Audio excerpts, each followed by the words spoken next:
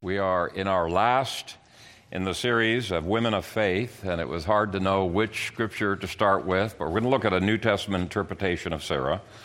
1 Peter chapter 3, verses 1 through 7. Wives, likewise, be submissive to your own husbands, that even if some do not obey the word, they without a word may be won by the conduct of their wives, when they observe your chaste conduct accompanied by fear. Do not let your adornment be merely outward, arranging the hair, wearing gold, or putting on fine apparel. Rather, let it be the hidden person of the heart with the incorruptible beauty of a gentle and quiet spirit, which is very precious in the sight of God. For in this manner in former times the holy women who trusted in God also adorned themselves, being submissive to their own husbands, as Sarah obeyed Abraham, calling him Lord, whose daughters you are, if you do good and are not afraid with any terror.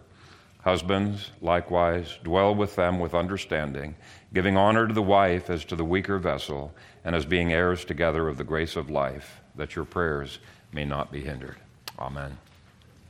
Father, thank you for the many different scriptures we're going to be looking at this morning, and having raised up an example of the faith in Sarah, and I pray that this time would be a blessing for each one here, men and women and children. We pray that you would keep me from speaking any error, enable me to faithfully deliver your word. In Jesus' name, amen. Well, there are a lot of interesting factoids about Sarah, at least as far as the limited information that we have about the ages of women in the Bible. Sarah is the oldest woman to give birth to a child, with perhaps Elizabeth being a close second in Luke chapter 1. Sarah was the first woman in the Bible to encourage her husband to have sex with another woman, and you know the horrible story of Hagar.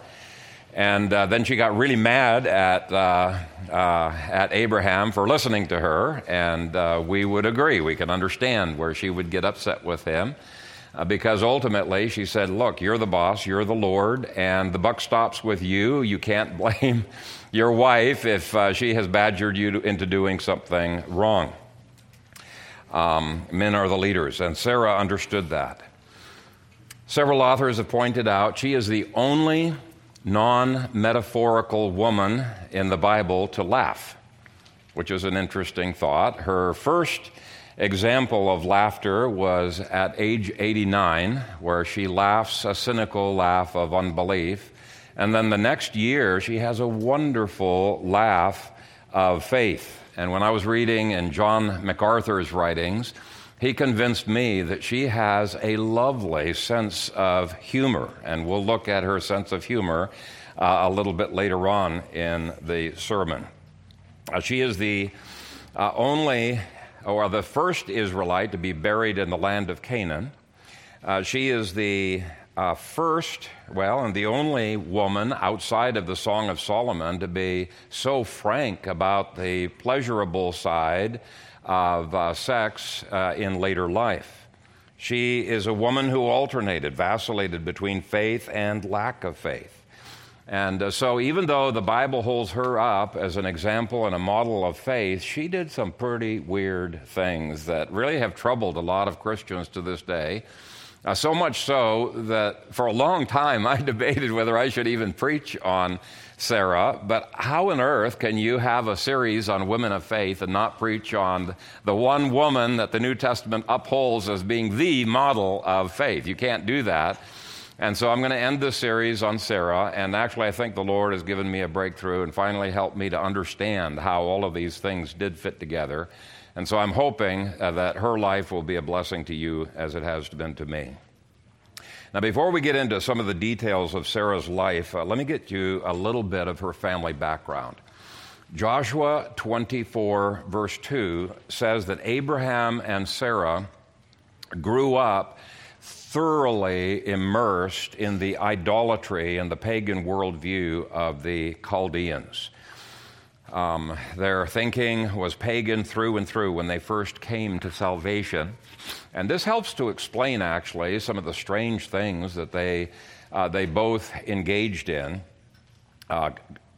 Christians don't instantly put off and overcome or even recognize all of the unbiblical things that need to be put off when they first come to Christ, especially if they've had years and years of training in government schools. Many times they don't even recognize that the things that they're doing are utterly inconsistent with their Christianity. And so rather than judging Abraham and Sarah for the handful of grossly unbiblical things that they did, maybe it'll help us to a little bit be sympathetic. In our Christian walk, it does take quite a while to get rid of things that we have picked up over a lifetime of unbelief. And sometimes it actually takes multiple generations to get rid of inconsistencies. Which one of us does not have some inconsistencies that we keep recognizing, okay, that's another thing I need to get rid of in my life?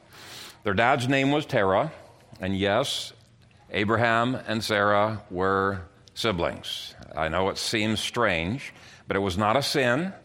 As genetic defects began to come into the human gene pool, God, at the time of Moses, which was much later, said you could no longer marry close relatives, but Adam and Eve, their children, they didn't have any choice but to marry their siblings. But there were no genetic problems back at that time. But even by the time of Abraham, most cultures frowned on siblings getting married, and there are hints that even Abraham and Sarah, did think of it as a bit strange. They had two older brothers, Haran and Nahor. Now, Haran was considerably older than both of them. Haran was born when Terah, their dad, was 70 years old. And then Abraham was born when Terah was 130 years old. And then Sarah was born when he was, after, Abraham's mother had died and he had married again when Terah was 140 years old. So sometime shortly after Abraham was born, it appears that the first mama died, Terah got married again. And so they weren't full siblings, they were half siblings. Jonathan Sarfati's commentary on Genesis is a pretty cool commentary, and he does the math and some of the other issues in there. One of the interesting factoids I found about her is that Shem, who was one of the sons of Noah, was still alive during most of their lives. In fact, Shem outlived Sarai by 13 years, which I find absolutely remarkable. And this means that a true knowledge of Christianity, of the true faith, was around during all of this time when many of Noah's descendants had apostatized, and for sure, Abraham and Sarah's ancestors had apostatized and were worshiping pagan gods. And to me, this is the application from this is that this is a tribute to the truthfulness of total depravity. Information alone does not convert people. It takes the grace of God. Sarah's ancestors worshipped other gods despite the fact that they knew God had judged the earth within Shem's lifetime for all of their sins and their iniquities. Mankind has always had a short memory span and rarely learns from history. And the Apostle Paul says, once you become a believer, that should completely change. Believers need to learn from history so that we don't repeat the mistakes of history. Anyway, at some point, their older brother Haran died, leaving 3 children behind, Milcah, Iscah, and Lot. The next oldest brother, Nahor, married the orphaned niece Milcah, and Abraham adopted the orphaned nephew Lot. And so this appears to be the first example of an adoption in the Bible. It seems that Abraham married Sarai shortly after adopting Lot, maybe thinking, that Lot needs a mom. And so Sarai is an instant mother to a somewhat manipulative boy. Now, Lot did convert to the true faith under their tutelage, and 2 Peter 2, verse 7 calls Lot righteous Lot. Well, how righteous? He didn't give up all of the pagan ideas that he had. I think Abraham and Sarah gave up many more of their pagan ideas than Lot did, but he still was righteous. He was a genuine believer. And I will just point out that with adoptions, you do need to realize that if the demonic is not broken off, many times much more of the patterns of their parents come through into your lives. And so it's very important that the demonic be broken off. But it does explain why Lot hung around and followed after Abraham and Sarah for decades. They appear to have been fairly close, and Lot was Sarai's nephew, but it appears she took care of him. God called Abraham out of his idolatry at approximately the age of 48. Now, we don't know for sure. There are some people who think it's a little bit older than 48. I'm convinced it was right around 48. And since Sarai, which is what her name was called back then, since Sarai was 10 years younger than Abraham, that means that she left Ur at the age of 38, and she appears to have been converted shortly after Abraham was converted. And this seems to be the normal way that God does conversions. Let me just give you some statistics that have been true over the past 100 years that they've been looked at. When a child is the first one in a family to come to Christ, there is a 3.5% probability that the rest of the family will come to Christ. Not very high. When a mother is the first one to come to Christ, there is a 17% statistical probability that the rest of the family will come to Christ. And when a man is the first one to come to Christ, there is a 93% statistical probability that the whole family will come to Christ. And so I think this should impact what our emphasis on evangelism should be. While there's no sin about evangelizing children, it's not the emphasis that you find in the Scripture. Now, God can do anything that He wants. He's not bound by statistics, right? But these statistics, I think, are illustrating what the Bible itself says is God's normal covenantal way of winning families to Christ. I don't care how much a society fights against patriarchalism and hates patriarchalism, God is going to work. This is the way He has structured life, and we just need to get over it. It doesn't matter if people abandon it. God still has structured life to function best under biblical and loving patriarchalism. We cannot escape His structured life. Commentators point out that their dad, Terah, did not convert. And again, that's not surprising. While he went out of Ur with Abraham and Sarai, it appears that he left for family and for business reasons. And they stayed in Haran for quite a long time. Most conservative chronologists say it was 27 years. You know, there is some slight variation depending on how old you think they were when they left Ur. And Abraham, his name then was Abram, only left Haran when his dad died. And he left his brother behind. Sadly, Haran was a hotbed of idolatry. Abram and Sarai remained faithful to the Lord, but not Terah. Anyway, as already mentioned, Sarah converted at age 38, and that's a lot of years of pagan baggage, 38 years worth of pagan baggage that would need to be undone in her life.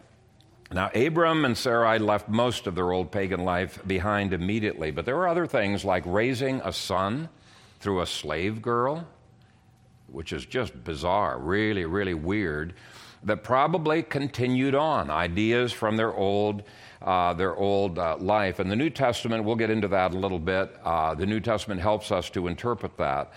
But during all of this time, Sarai was unable to have children, no doubt a very heavy burden. Abraham, when he left Haran, when his dad died, well, then the older brother is going to inherit all of his dad's wealth. And so Abraham is leaving Haran to establish his own dynasty, and not having any children, that would make it doubly a burden on Sarah, because how are you going to have a dynasty without having any children? And so in a weak moment, Sarai made an emotional mistake and pushed her husband to make a compromise. But we're getting ahead of the story. That's chapter 16. In Genesis 12, Abram and Sarai left the land of Haran for Canaan. Abram was 75, Sarah was 65, with still no children in sight. Now, here's the weird thing.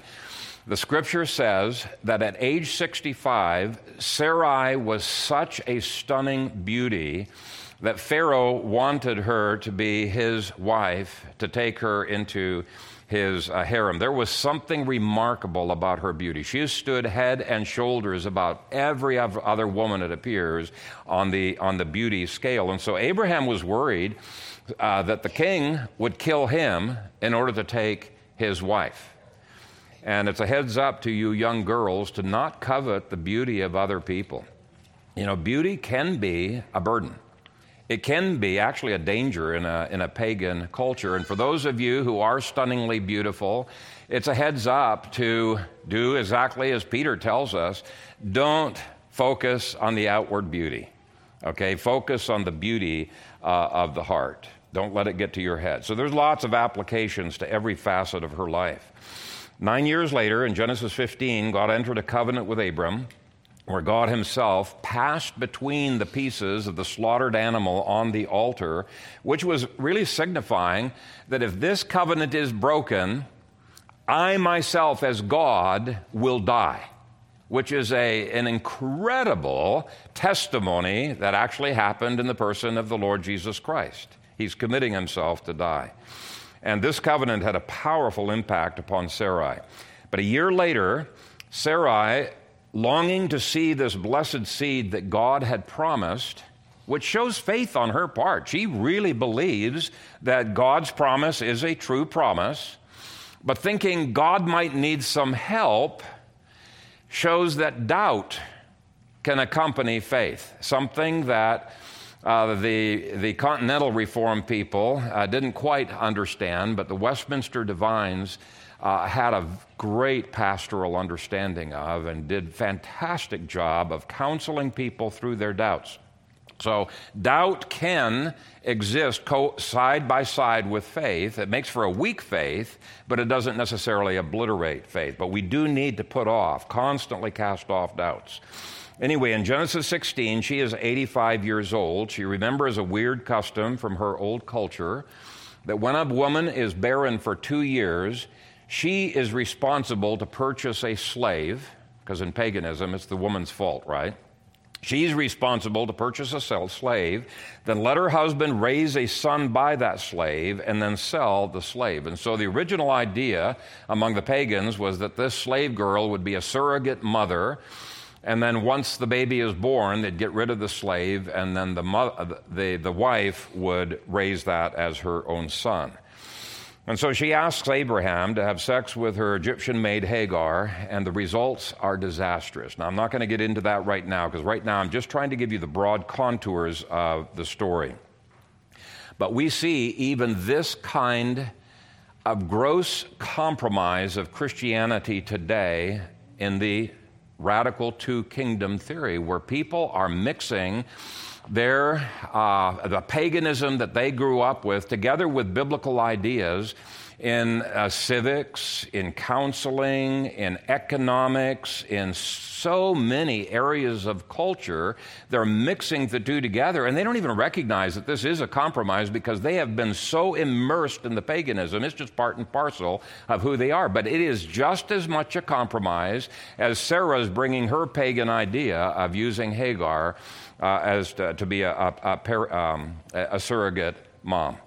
You know, when you've got Christians who have had 12 years of discipleship by the Canaanites in government school, and then they go to get their bachelor's of paganism in the pagan university, and then they get a master's, now they're masters of a pagan worldview, and then they get a PhD. Is it any wonder that theologians and other believers are so compromised in areas like evolution and other areas of life? It's no wonder at all. God calls us to a radically Christian, biblically based discipleship education from the ground up. And there's nothing new under the sun. It's no different than what Sarah imported in Genesis 16 from her 38 years of pagan discipleship. So really, it does take a while to undo all of that. Then we get to Genesis 17, where God renewed his covenant with Abram and changed his name to Abraham. Okay? Abram means exalted father, Abraham means father of a multitude. Now, Abram was 99 years old when he got that name change, and Sarah was 89 years old. A year later, Isaac was born to a laughing Sarah at age 90 and a joyful father at the age of 100. Application: our God is a God of miracles. He's the same yesterday, today, and forever. And Hebrews 11 says that Sarah came to firmly believe that God would indeed do a miracle in her life, and because she now had faith, God gave her strength to conceive. Okay? Yet weirdly, later on in that same year, if conservative chronologists are right, in that same year, Abraham went down to Gerar, where he once again succumbs to the sin of fear, begging his wife not to admit that she is his wife.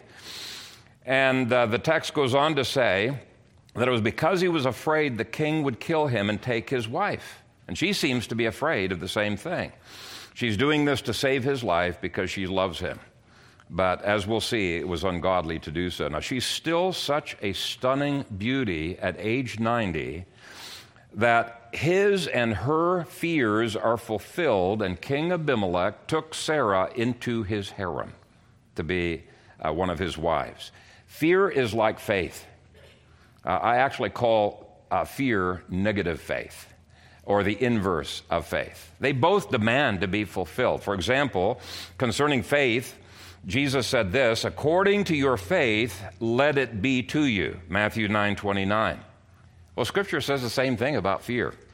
Proverbs 10 verse 24 says, the fear of the wicked will come upon him. And it's true of believers as well. Job said, the thing I greatly feared has come upon me. What I dreaded has happened to me.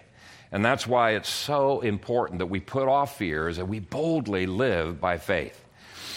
But how could she be that beautiful at age 90? There are liberals who say, this is nonsense, this is ridiculous, but our God is a God of miracles, and in order for her to be able to bear Isaac, there probably had to be an age reversal, miraculous age reversal within her body, so she probably looked many years younger than she actually was.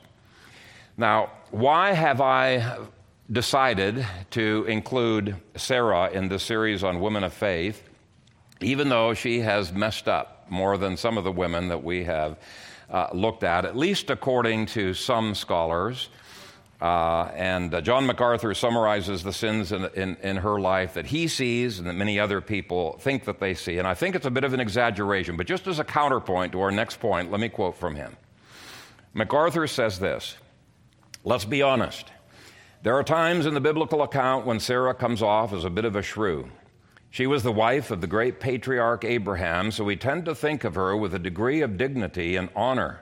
But reading the biblical account of her life, it is impossible not to notice that she sometimes behaved badly. She could throw fits and tantrums. She knew how to be manipulative, and she was even known to get mean. At one time or another, she exemplified almost every trait associated with the typical caricature of a churlish woman. She could be impatient, temperamental, conniving, cantankerous, cruel, flighty, pouty, jealous, erratic, unreasonable, a whiner, a complainer, or nag. By no means was she always the perfect model of godly grace and meekness. In fact, there are hints that she may have been something of a pampered beauty, a classic prima donna. Now, I personally think that MacArthur's portrayal of her is a gross exaggeration, okay? She did have her moments. His book, by the way, on women of faith, I think is worth reading. It's got 12 different character things, and the rest of his chapter on her, I think, is pretty good. But that paragraph was over the top. She had her moments, but I think they were few and far between, and I have listed every one of her bad moments. We're not going to ignore them, and you're going to see they weren't a great many. But I want to emphasize, for the most part, there was huge growth in her life. For the most part, she was a woman of faith. So before we get to the embarrassing parts, let me prove that point. In fact, Peter calls her an ideal woman, a model woman that women today should imitate. We don't have a lot of her story. What we do have sometimes portrays her weaker sides, and we'll be seeing there's a reason why God did that. There's a reason. But she was indeed a woman of faith. In chapter 17 of Genesis, God changed her name from Sarai, which means my princess, to Sarah, which simply means princess, with the my being taken away. Says, well, why would God bother to change her name? That's hardly any change at all. What difference does that make? Both of their names got changed there. Well, I believe God was telling Abraham, who also got the name changed, that he could no longer cling to her as his possession, as his idol. God had a plan for Sarah, and Abraham needed to treat her as a stewardship trust. Nations and kings would come out of her. She was no longer just Abraham's princess. She was now a princess to many nations, a real princess. And Genesis 17:16 shows God blessing a woman. God wanted her for his special plan. Okay, he pursued her. He prepared her for a special plan. And the fact that it took many years before she was ready for God's plan does not lessen the esteem that the Bible has for this woman. For example, Isaiah 51 verse 2 called believers in Israel to look to Sarah and to imitate her faith. It says, look to Abraham your father and to Sarah who bore you. For I called him alone and blessed him and increased him. Now, if they were to look to Sarah, then that means that God was presenting Sarah to them as a model for their faith. That's Isaiah 51 verse 2. Hebrews 11 singles her out as a hero of the faith, saying this, by faith, Sarah herself also received strength to conceive seed, and she bore a child when she was past the age because she judged him faithful who had promised. So she had that faith at age 89, and God blessed that faith. In context, it's saying, it's not just Abraham who was a model of faith, Sarah was too. 1 Peter 3, verse 6 urges women to become daughters of Sarah by imitating her confident submission, her confident willingness to call him Lord, both of which evidenced faith in her day-to-day living. Now, the reason I'm starting with these strong affirmations that she really was a woman of faith is that you read some books on Sarah, wow, do you get the impression that her life is characterized by failure? No. She lived 127 years, and we only have a few factoids here, and the Bible says she was a woman of faith. She was a woman of faith, okay? And so even, I wanted you to know, God's opinion of her is very, very strong, even though, like women today, she had some events she wasn't too proud of. And we're going to look at some of those embarrassing events. The most famous sin was fear and deception, which almost led them to adultery. It certainly took the risk of adultery. They both pretended not to be married to each other in Egypt and then later in Gerar because they were fearful of what pagan rulers might do to Abraham. Genesis 12 says she was stunningly beautiful, and Abraham was worried sick that the king might kill him in order to take her. Now, we rightly fault Abram for his lack of courage and lack of protectiveness of his wife, but I fault Sarah for going along with Abram's scheme. What on earth was she thinking when outside of their tent, Abraham and Pharaoh's emissaries are negotiating a dowry to take her to their harem? I mean, Deuteronomy says it is her obligation to resist this, to scream if need be, but not to go into the harem. Otherwise, she bears guilt. Now, of course, God spared Sarah by bringing plagues upon Pharaoh, and you know that story. But sadly, both Abram and Sarah do it again in Genesis 20, and she's 90 at that point. But let me read that story. This is Genesis 20, beginning at verse 1. And Abraham journeyed from there to the south and dwelt between Kadesh and Shur and stayed in Gerar. Now Abraham said of Sarah his wife, she is my sister. And Abimelech, king of Gerar, sent and took Sarah. But God came to Abimelech in a dream by night and said to him, indeed, you are a dead man because of the woman whom you have taken, for she is a man's wife. But Abimelech had not come near her, and he said, Lord, will you slay a righteous nation also? Did he not say to me, she is my sister? And she, even she herself said, he is my brother. In the integrity of my heart and innocence of my hands I have done this. And God said to him in a dream, Yes, I know that you did this in the integrity of your heart, for I also withheld you from sinning against me. Therefore I did not let you touch her. Now therefore restore the man's wife, for he is a prophet, and he will pray for you, and you shall live. But if you do not restore her, know that you shall surely die, you and all who are yours." So Abimelech rose early in the morning, called all his servants, told all these things in their hearing, and the men were very much afraid. And Abimelech called Abraham and said to him, "What have you done to us? How have I offended you, that you have brought on me and on my kingdom a great sin? You have done deeds to me that ought not to be done." Then Abimelech said to Abraham, "What did you have in view that you have done this thing?" And Abraham said, "Because I thought, surely the fear of God is not in this place, and they will kill me on account of my wife. But indeed she is truly my sister. She is the daughter of my father, but not the daughter of my mother, and she became my wife. And it came to pass, when God caused me to wander from my father's house, that I said to her, 'This is your kindness that you should do for me. In every place wherever we go, say of me, he is my brother.' Then Abimelech took sheep, oxen, and male and female servants, and gave them to Abraham.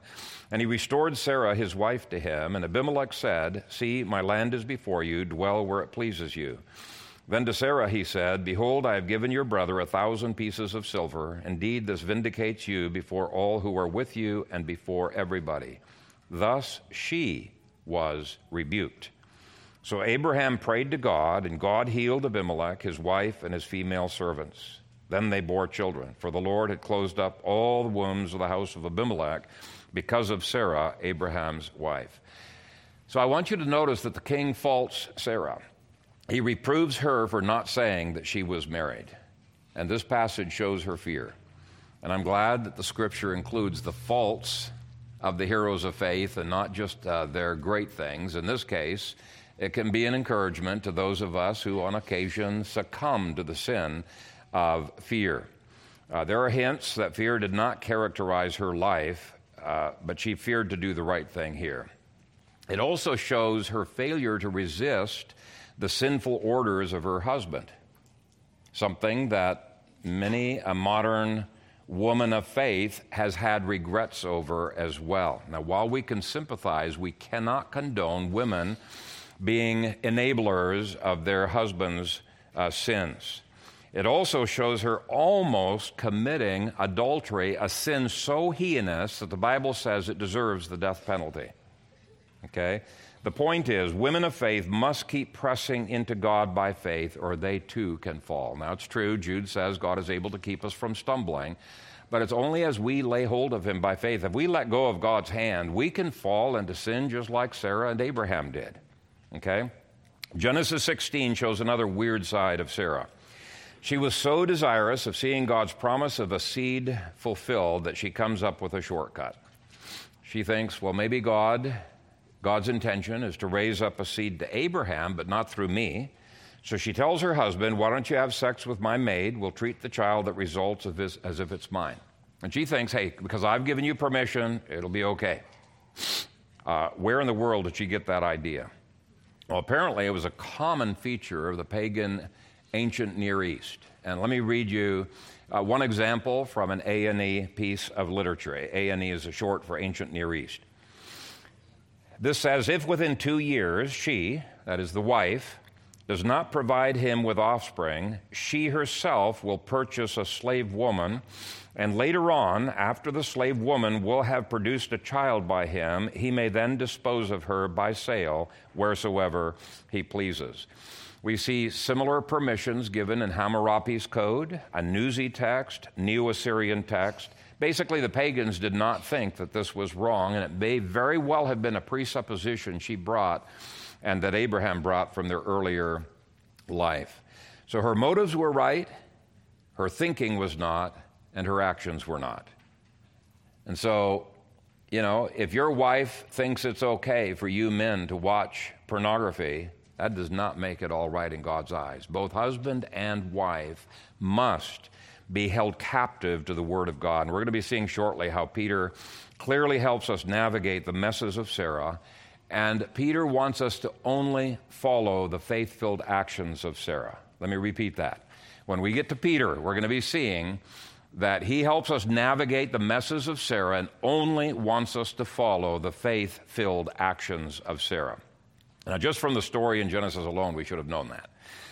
Her suggestion about Hagar didn't work out too well, and both Isaiah and Paul use this story to teach us that what we do in our flesh, in other words, what we do in our own strength apart from God's supernatural, is not pleasing to God, okay?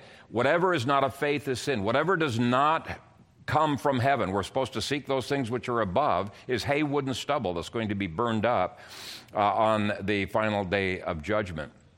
And we saw in the exposition of Tabitha's life last week the same principle, that the only way our works can be considered good works is if they, whether it's sewing of Tabitha or the carpentry of Jesus, is if we are doing it in faith to God's glory by the power of the Holy Spirit who unites us to Christ. In Galatians 4, Paul says that Abram's actions with Hagar represented the natural abilities that flowed from the fallen Adam, his ancestor. That's just natural. And from that covenant, which leads to bondage and death. And he admonishes us to not trust the flesh in our service of God. We must depend upon the supernatural in all that we do.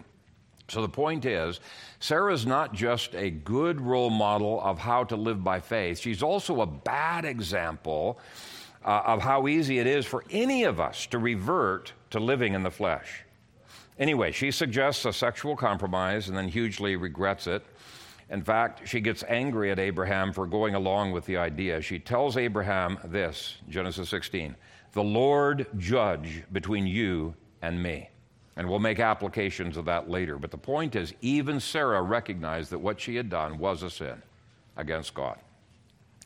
John MacArthur mentioned that Sarah might have had a bit of a mean streak in her. He gets that from Genesis 16, 6 through 8. And let me read those 3 verses.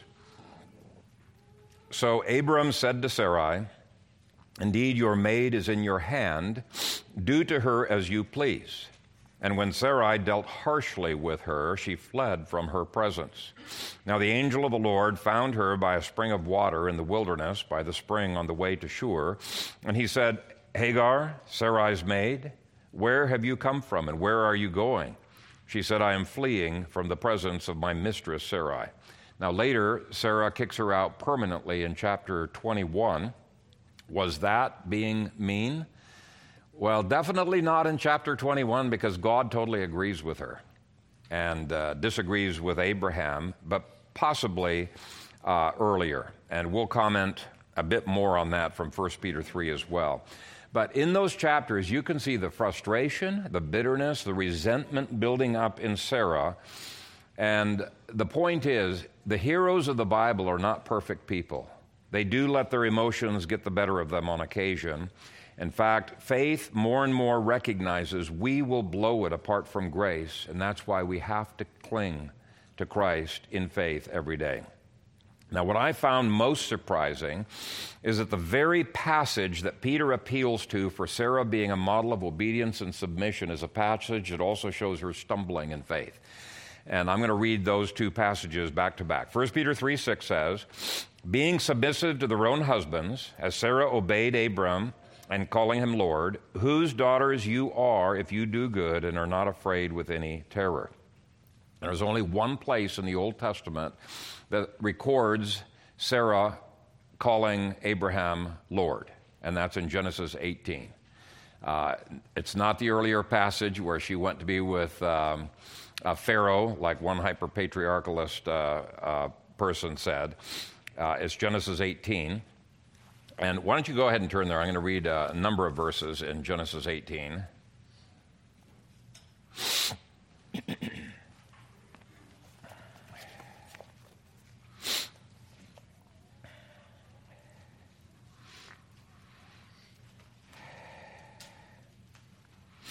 In verse 5, Abraham offers food to the pre-incarnate Son of God and perhaps an angel. Verse 6 says, "So Abraham hurried into the tent to Sarah and said, 'Quickly, make ready 3 measures of fine meal, knead it, and make cakes.' Now that's rather abrupt, but without questioning Abraham, she drops everything she's doing. She does as Abraham commanded. Abraham then runs, has a servant butcher a calf. Once everything's cooked, he serves the guests.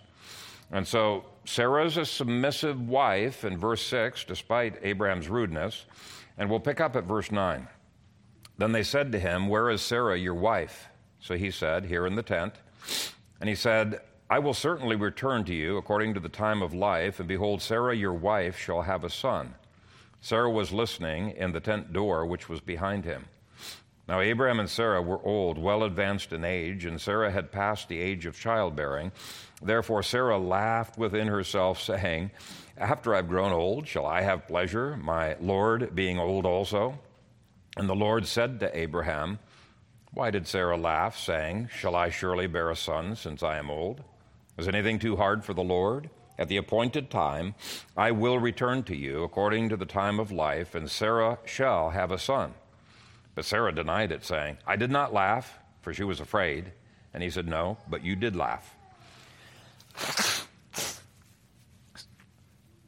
So even after Sarah does the right thing, even after she's obeying Abraham, even after sincerely calling him Lord, she didn't respond in faith. She had endured the barrenness and its pain for so long that her first instinct was skepticism at God's word.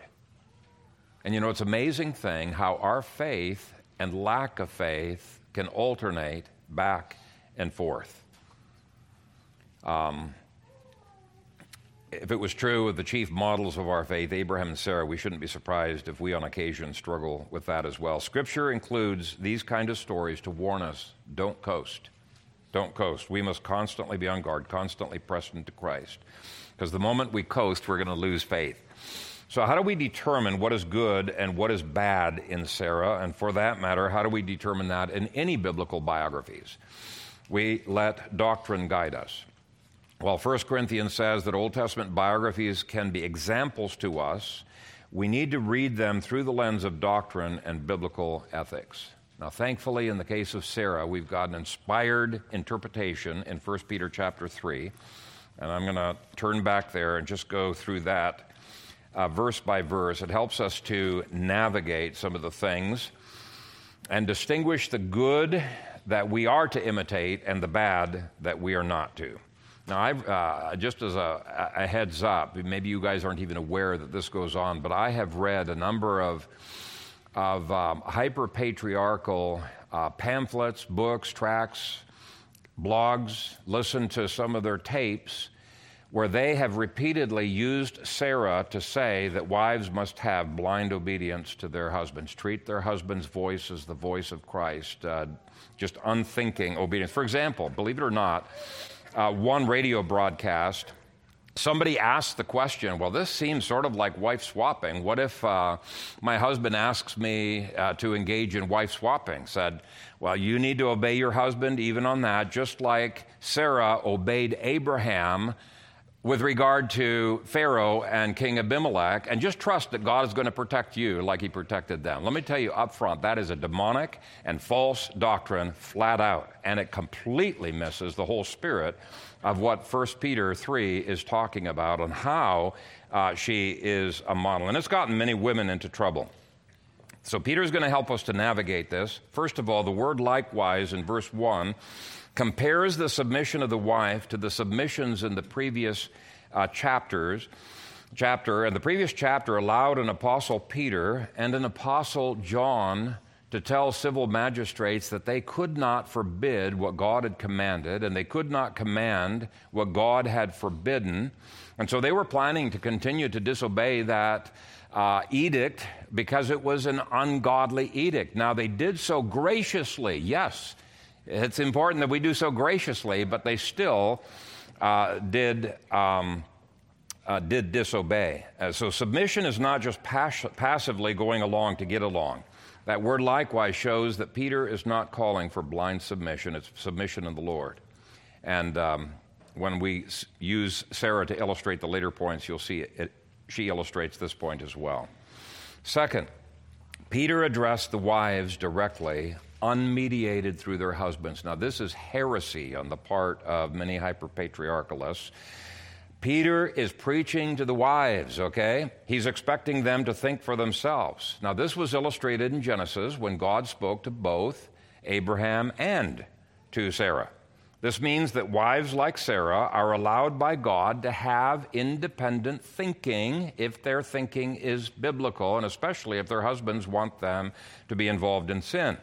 These wives who are being compared to Sarah had completely rejected the pagan worldview of their husbands. That does not at all sound to me like their husband's voice is the voice of Christ.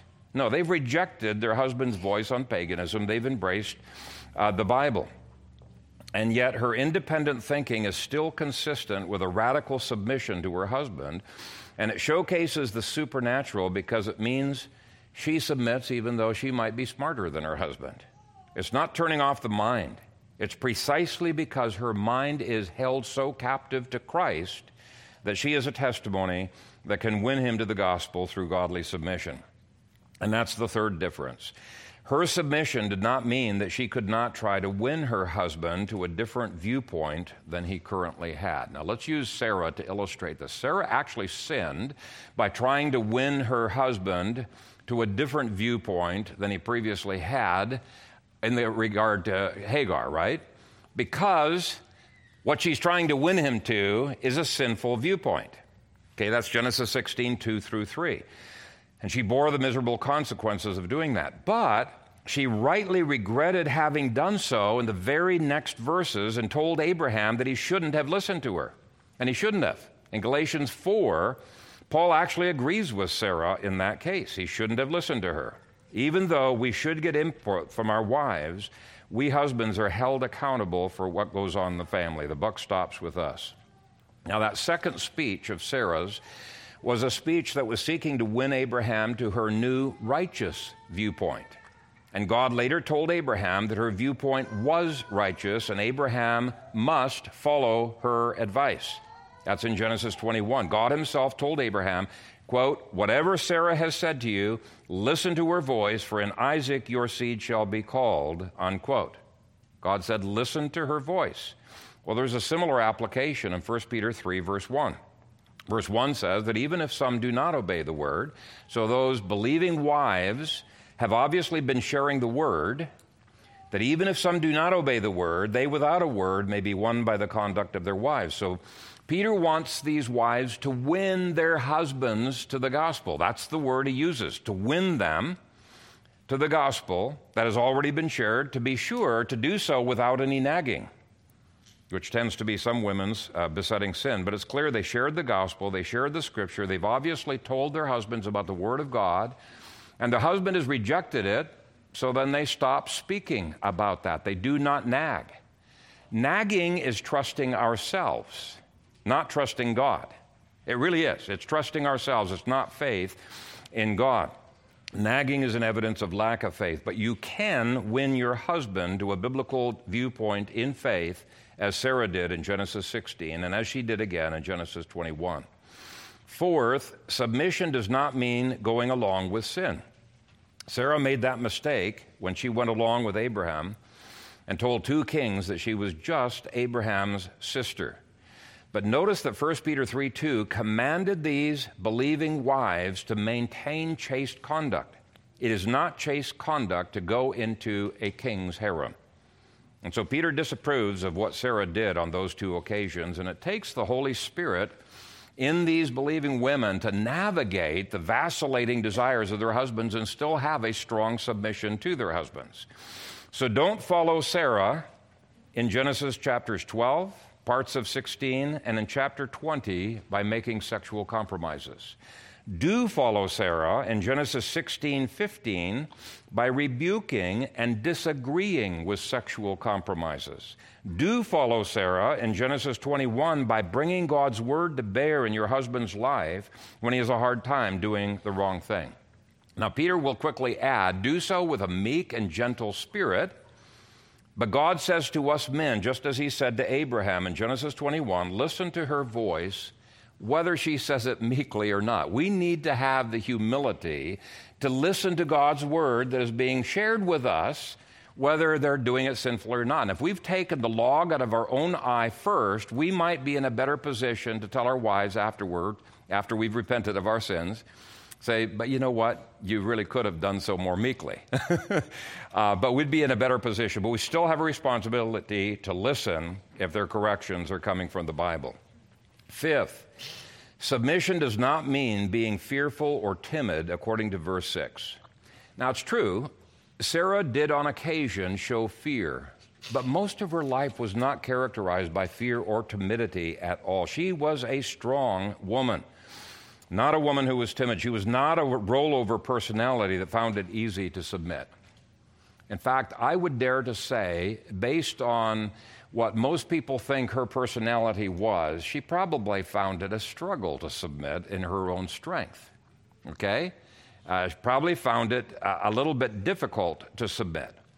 When she meekly obeyed Abraham's insensitive and curt command to drop everything and cook a meal for the guests in Genesis 18:6, without saying please, without showing any EQ whatsoever, and when she called him my Lord within her head, which means this is not just an outward thing, she really believed he was her Lord, that she was doing this out of faith.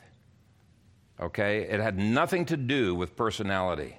She was not servile or fearful in her relationship to Abraham. Peter rightly interprets her submission as a strong submission that confidently flowed from faith and trusted God for the outcome.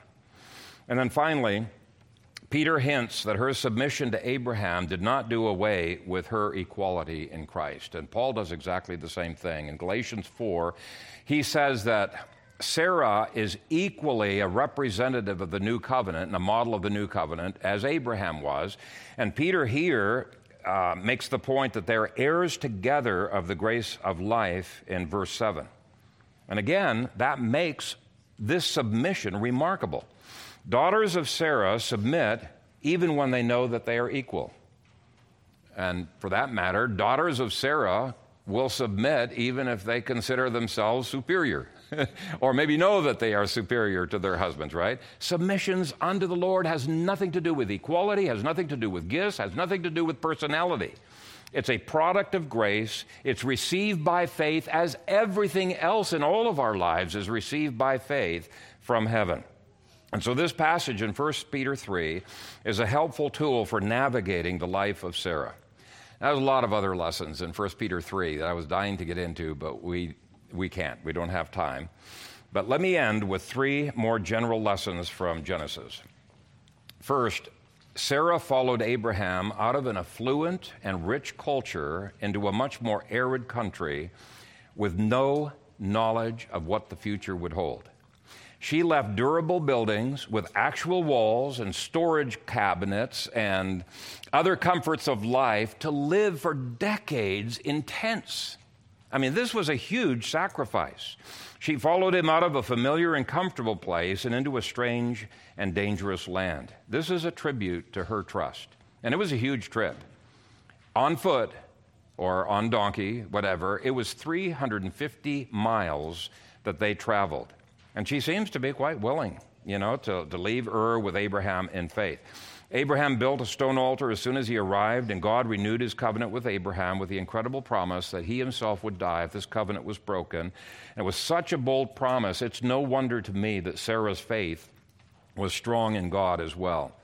Though she eventually wavered in faith over having a child, she never, ever doubted that God was her God.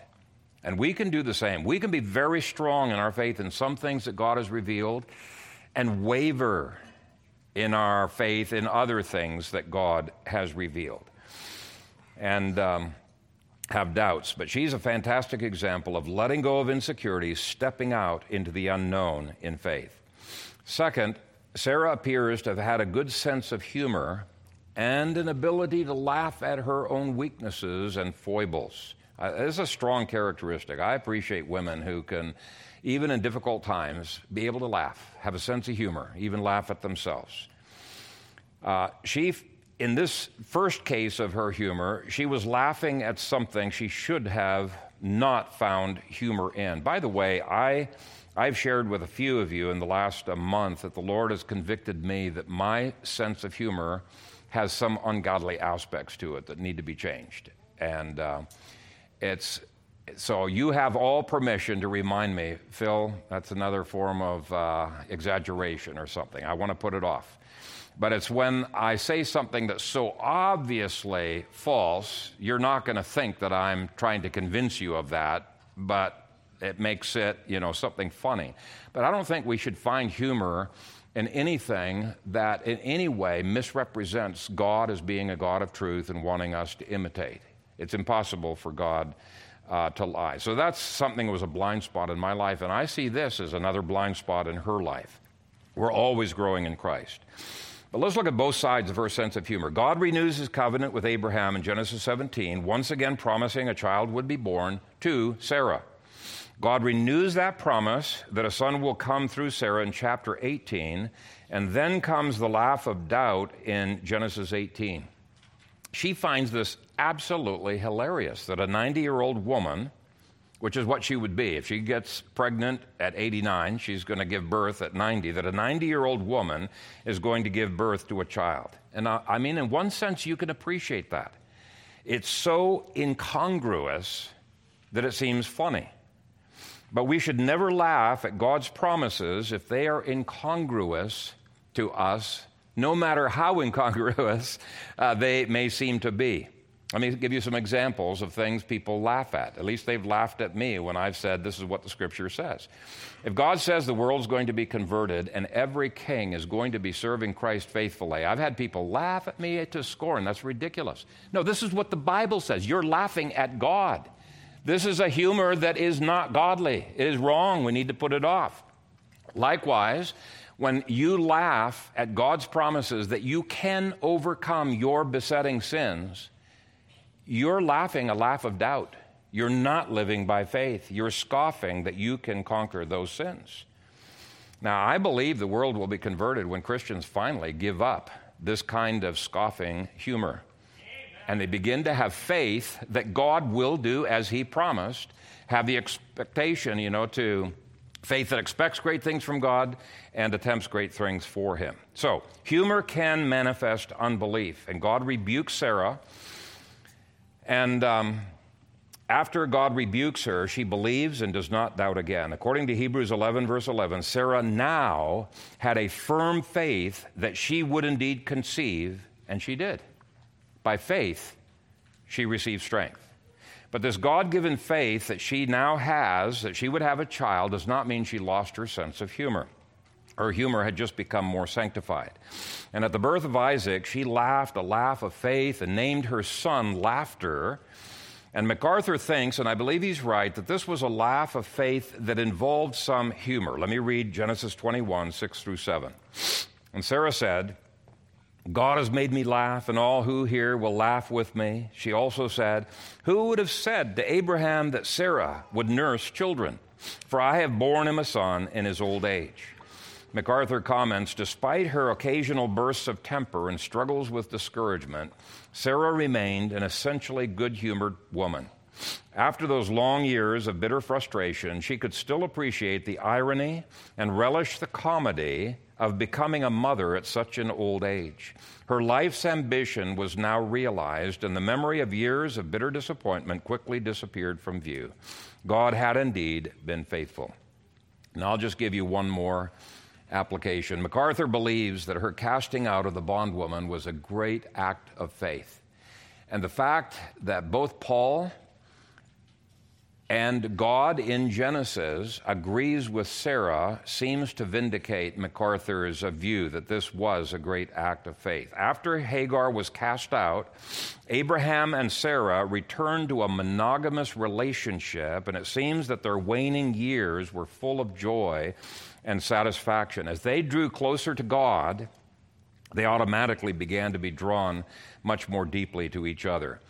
After Isaac was admitted to communion at age 3, and after Hagar and Ishmael were cast out, at Sarah's suggestion, at God's command, they enjoyed a beautiful marriage as it should be enjoyed. One man and one woman devoted to God, and through God devoted to enjoying and serving each other. They actually had another 33 years after this, after Hagar was kicked out, another 33 years of enjoying each other's company and watching Isaac growing in faith.